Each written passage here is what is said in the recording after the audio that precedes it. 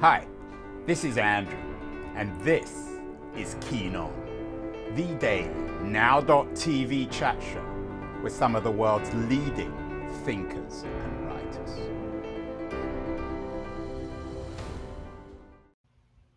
Hello, everybody. It is June the 27th, 2022. We've done a number of shows over the last few months about American universities being under fire, being in one kind of crisis or another. Did one with the American writer Charlie Eaton about how ivory tower bankers are plundering American universities. He has a new book out, Bankers in the Ivory Tower. Another with the educationist Devarian Baldwin about how American universities are plundering American cities. His book is In the Shadow of the Ivory Tower. Certainly the universities are undermining the future workforce. Susan Paterno was on our show recently talking about how college rankings have created the student debt crisis. Her book on Game On, why the college admission is rigged and how to beat the system.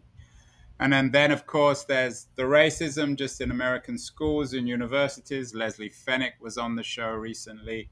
Jim Crow's Pink Slip. And the ideas taught in the university are problematic too, in America at least. Blake Smith, the University of Chicago historian, was on the show suggesting the hypocrisy of the teaching of wokeness and meritocracy at the University of Chicago to an elite. So if American universities are under fire, what does that say about universities around the rest of the world? Today we're not going to talk about British universities. We're the British educationist, Stephen Jones. He has a new book out, Universities Under Fire, Hostile Discourses and Integrity Deficits in Higher Education. Stephen teaches at the University of Manchester and he is joining us from there. Stephen, welcome. I don't want to talk about American universities today, at least mostly, but is the crisis in Britain, is it a mirror of what's happening in America? Britain seems to always be one step behind America, particularly in terms of all its various crises. I think there's a lot of policymakers in the UK, Andrew, who are looking at what's happening to universities in the States and actually thinking this could be an opportunity for us as well. So what we've seen in recent times in the UK in terms of university policy is a move towards the market. So like US colleges now, students at UK universities pay very high fees and often will spend the next 30 years, possibly longer, paying off their debts. And we're also seeing a move to universities becoming much more political spaces. So people who make policy are aware of the power of universities and also aware that people in universities may produce knowledge that troubles their ideology or their dominant view of the world.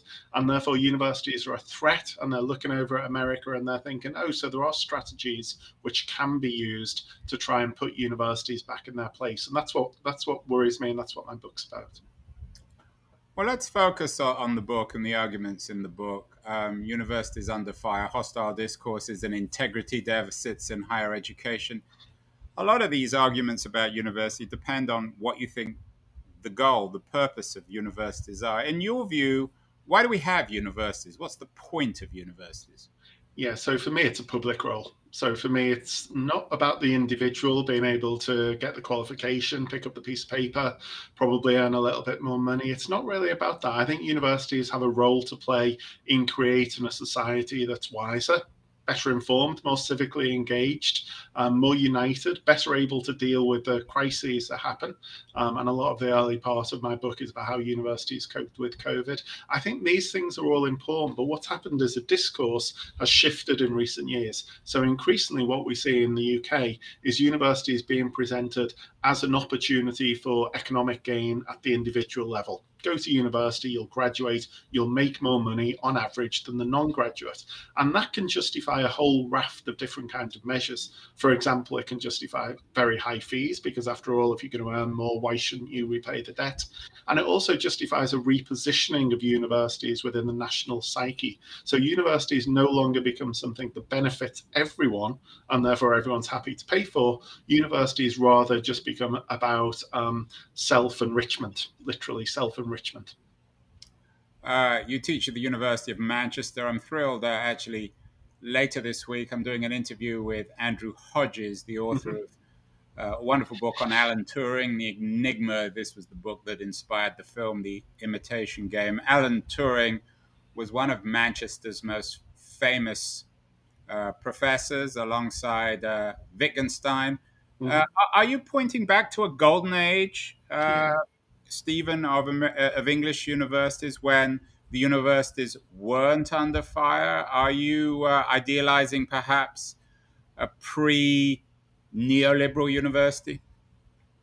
Yeah, I think I think that's a really good question, Andrew, because there is a danger that we slip into some kind of nostalgia for the past, and really, I try and avoid that throughout my book. So let's be clear: English universities historically are places of elitism and places of exclusion. They were mostly finishing schools for very wealthy white men, and historically, the history of UK universities isn't the best story to tell. It's a very colonial history, and when you look at where UK universities were funded from, there are some pretty dark stories in there. That's not what I'm calling for at all. What I'm calling for is a different kind of conceptualization of universities in an age where trusted knowledge is desperately needed, where publics really need to understand, to be able to sift the fake news from the real news, to be able to get to the real story. Now, universities got a vital public role, but my concern is in the neoliberal age, as you describe it, universities have kind of lost their confidence, they've kind of lost their identity.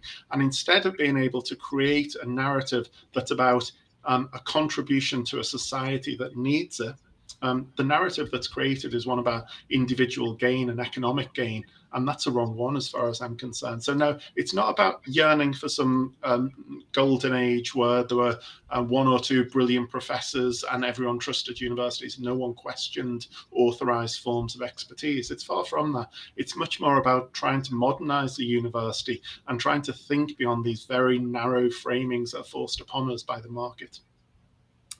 It's interesting. We did a show a couple of weeks ago with the Financial Times writer Simon Cooper. He has two new books out, one about Barcelona Football Club and one called Chums, How a Tiny Cast of Oxford Tourists Took Over the UK, a book about Boris Johnson and his class of fellow Tories who went to Oxford and then took over the UK. What Cooper argues, which is interesting, is he says that, and Barcelona is not a particularly well-run football club now, but it was a few years ago. He says that we need to take the model of Barcelona, a meritocratic model where the best footballers, Messi, for example, is rewarded, to compare with the British university model, the Oxbridge model, where clowns like Boris Johnson are rewarded for no clear reason. Would you agree with Cooper? I'd be very sympathetic to that argument. I think merit is slightly more complex when it comes to education. So I'd imagine that an 11-year-old Messi was visibly more talented than the people he played football alongside. When it comes to educational attainment, it's subject to a whole raft of other factors. So we know that socioeconomic background determines your educational achievement. We know the kind of school that you go to is a massive influence. We know that social, cultural capital play a big role as well. So it's not a kind of physical attribute like football is. However, the lack of meritocracy historically in universities is captured by the dominance of people like Boris Johnson and his cabinet, who come from a very, very narrow range of educational backgrounds. And one irony that I always try to point out when it comes to our political leaders is that often they will advocate very heavily for STEM subjects, science, engineering, maths, technology. Those kind of subjects are the people can be very well paid. But if you look at their own educational background, it's invariably things like classics or English literature, medieval studies. And there is a reason for this. Those people know that there's a certain kind of cultural capital that comes from having access to the classics, having access to elitist forms of knowledge. But what often happens is they don't want those opportunities to be shared more widely. So they create a discourse that rubbishes those kind of subjects in public so that they can reserve those opportunities for themselves and their own offspring. You use the D word, Stephen, discourse. That's also in the subtitle of your book. Uh, Hostile discourses. It's a word that has different kind of meanings. What do you mean by discourse?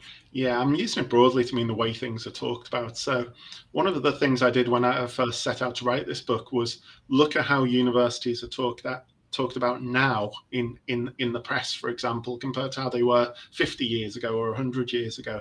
And if you go back long enough, universities were mostly talked about in pretty positive ways. There'd be a story about a new vice chancellor or a new breakthrough or some kind of initiative within the community. If you look at stories now, about 80 to 90% of them are negative, the stories about universities. And you'll be familiar with the kind of stories that circulate. Universities are places of wokeness. They're very politically correct. They overprotect their students. The students And are. there is some, I mean, Stephen, in all honesty, there is some truth. Even you would have to acknowledge that. There's always some truth in these discourses, and that's what gives them the kind of resonance that they have. But they're massively exaggerated. Take the idea of no platforming. This is the idea that universities don't allow people to come and speak if they don't like their views, if their views are politically unacceptable to them. So there's a kind of cleansing of the way people think. It really is, in most cases, nonsense. So at UK universities every year, there's 50-odd thousand events that take place, and about 50 or 60 which are questioned in some kind of way as to whether they're appropriate. And sometimes it is right to question whether the platform of the university is the right platform for everyone, because universities have got a duty, I always think, to freedom of speech, but they've also got a duty to accuracy of speech. In other words, we can't let anyone come to a university and say anything they want. And what universities do very well is have peer review processes which very slowly, sometimes agonizingly slowly, get towards the truth. And you can't just it's not just about providing a platform to anyone who wants one. And I think there's a big misunderstanding there. And I think universities need to be much more robust in terms of setting out what they're for. You mentioned vice chancellors, Stephen. The one thing I'm pretty confident about is that no one watching this would know who the vice chancellor of Manchester University. I'm guessing you might, because you're an insider and you write about university policy.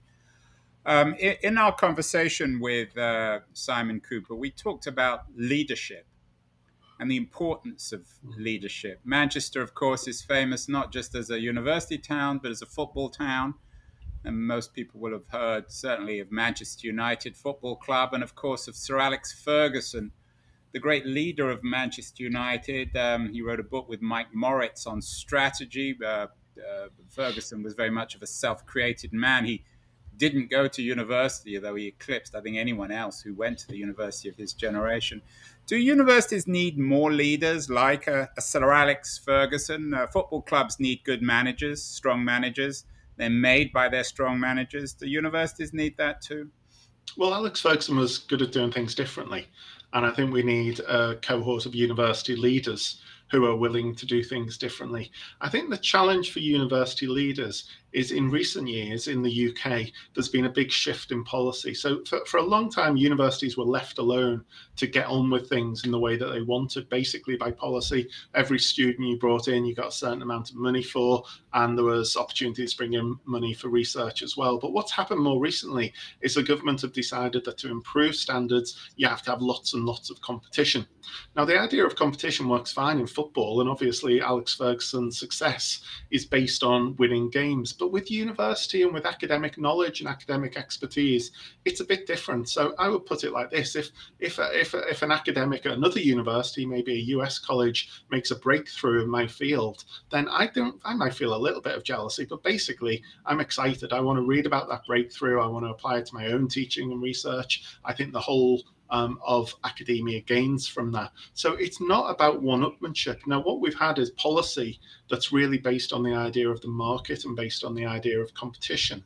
And we haven't had vice-chancellors or leaders of universities who are able to go beyond that. In fact, a lot of vice-chancellors are co-opted into the system because we've seen senior pay rise very, very quickly at UK universities, even though median pay has been pretty static. So what we've seen is a co-opted group of senior leaders who do things in ways that are consistent with market success, but aren't necessarily in the best interests of their community, their students, their staff, or actually their whole nation. Is that what you mean? You, excuse me, you had a piece from a couple of years ago in the Guardian about turning universities into sweatshops, whatever that means. I mean, isn't that a bit of an exaggeration, Stephen? Well, I think you know that the newspaper editors, sub-editors tend to write the headlines, but I stand by the argument that I make in that piece fully. So what we've seen in universities, and it's a real pattern across universities around the globe, is a move to short-term temporary contracts for staff that raise levels of precarity, raise insecurity, and don't allow people to make those kind of breakthroughs which take a long time. So you mentioned Alan Turing before. Things for Alan Turing didn't happen overnight. It took a lot of work, and that kind of work becomes increasingly difficult to sustain in the modern university, because the modern university wants to have employment practices that allow maximum flexibility for the institution, but often at the cost to the individual member of staff. I don't think that's right. I think universities should try to be the exemplar when it comes to employment practices. So I think universities should say, look, when it comes to gender and ethnicity, when it comes to all kinds of pay gaps, we're going to lead the way, and we're going to show the private sector how it should be done. What's happened in recent decades isn't really consistent with that. Two things seems to me, Stephen, that Britain excels in. Doesn't excel in many things. One is football, and the other is universities. Now, I mentioned Manchester United earlier. They're owned by Americans. Not a lot of people aren't particularly happy with that. And the other big team in the city is owned by Abu Dhabi owners. Talking about sweatshops, we know the narrative on that one. How much investment do you think could or should there be from overseas in America, in British universities? Why wouldn't an overseas investor want to turn Manchester University into the Manchester United or Manchester City of global universities? And why would that be a bad thing? Because I'm guessing you probably think it isn't a great thing. Yeah, you're guessing right. Universities don't make profit. Universities aren't about making profit, and football clubs often are about making profit, and the people who invest in them are motivated by profit. But here's the thing, that's what makes universities special, okay? Universities have got the opportunity to operate free from market systems, to do something different, to provide a different kind of voice, and to make a different kind of contribution. There's no more important time for that to happen than right now, because right now we're seeing a massive misinformation. We're seeing very authoritarian governments who are deliberately, in some cases, misleading their populations. We're seeing people who really need to know that there's a source of reliable truth. Well, that's what universities are good at. And the reason British universities have been so successful over the previous 9 or 10 centuries is because they've been very good at undertaking the research on which evidence-based decisions can be taken by policymakers, by society, and trying to push forward knowledge in ways that benefit everyone. But now we've got the internet, and as you say, the internet isn't the answer to very much. It can be it can be democratized, but it can be a very messy form of knowledge creation. And knowledge dissemination, and universities absolutely have a role. So I don't think it's just about it's the football club analogy really works. It's not about being the biggest and best in the world. It's about serving local and national communities and providing the kind of knowledge that's most useful at a critical time to me. Well, you're talking to me from Manchester. You're involved with Manchester University. Manchester has a remarkable culture, many wonderful books and movies made about Manchester.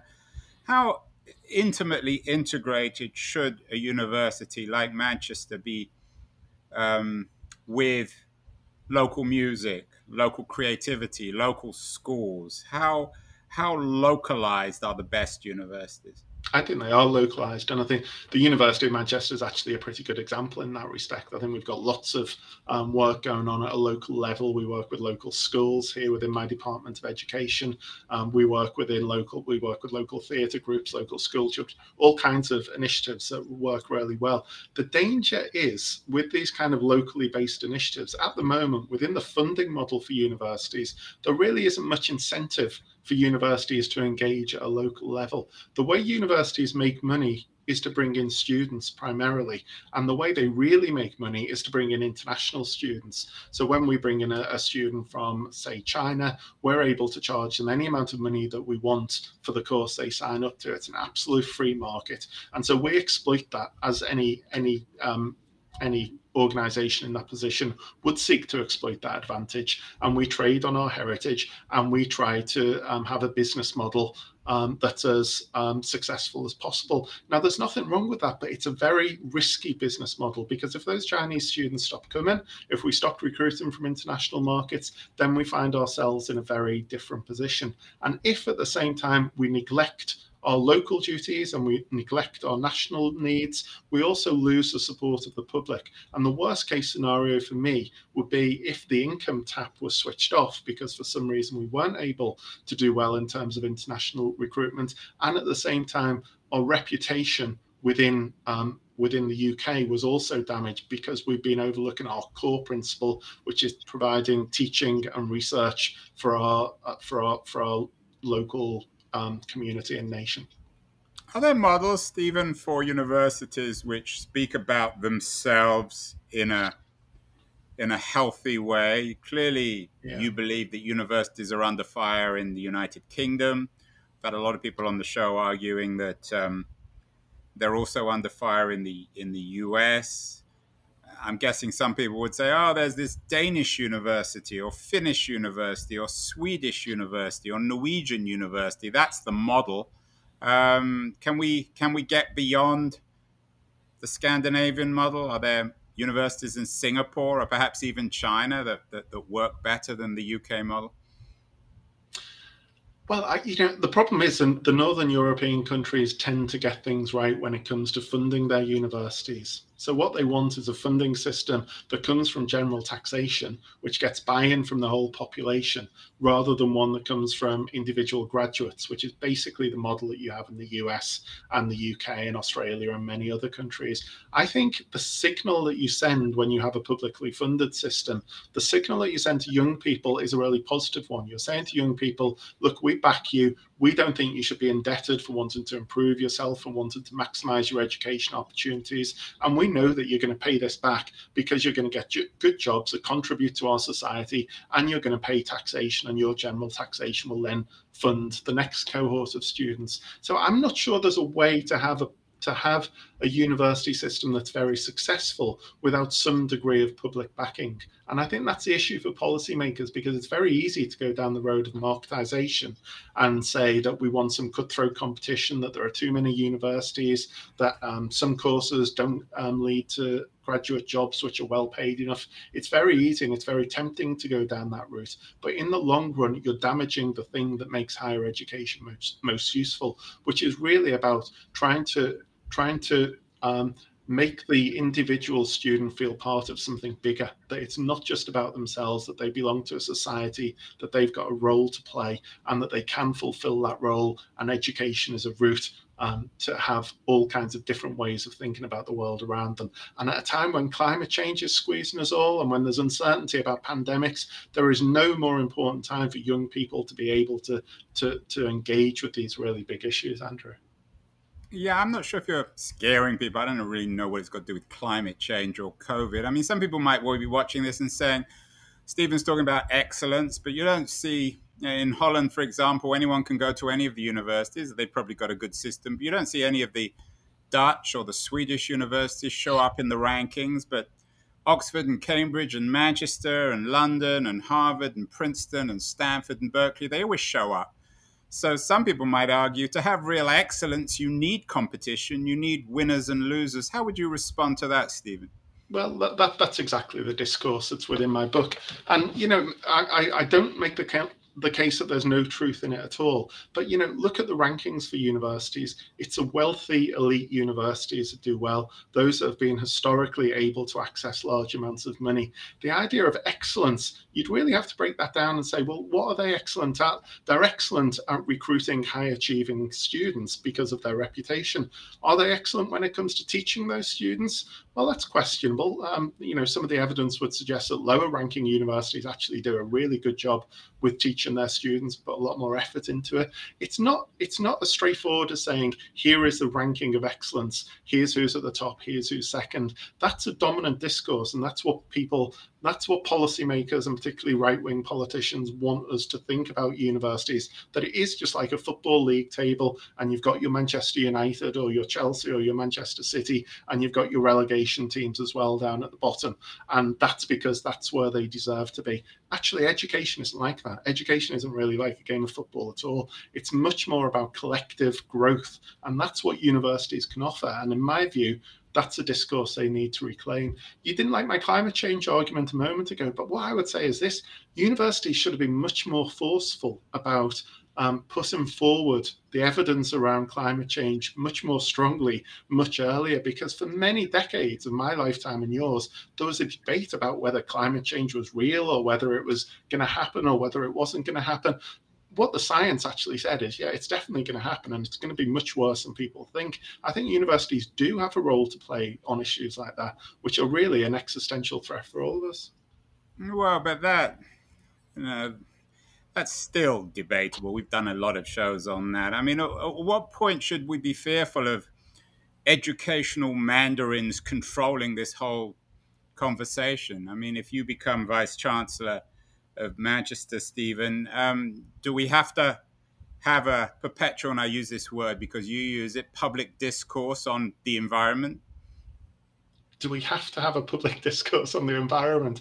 I think that we should be discussing climate change very seriously. And look, that's what young people want. The young people that come to the University of Manchester and other universities, they are socially responsible, they're socially aware, they understand the science better than older generations do, and they want the university to capture and reflect this. They want useful knowledge that they can take on to change the world around them.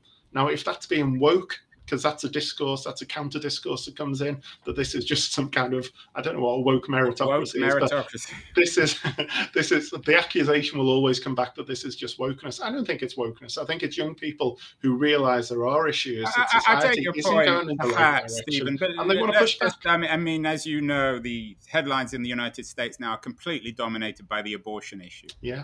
In your ideal world, what would, I mean,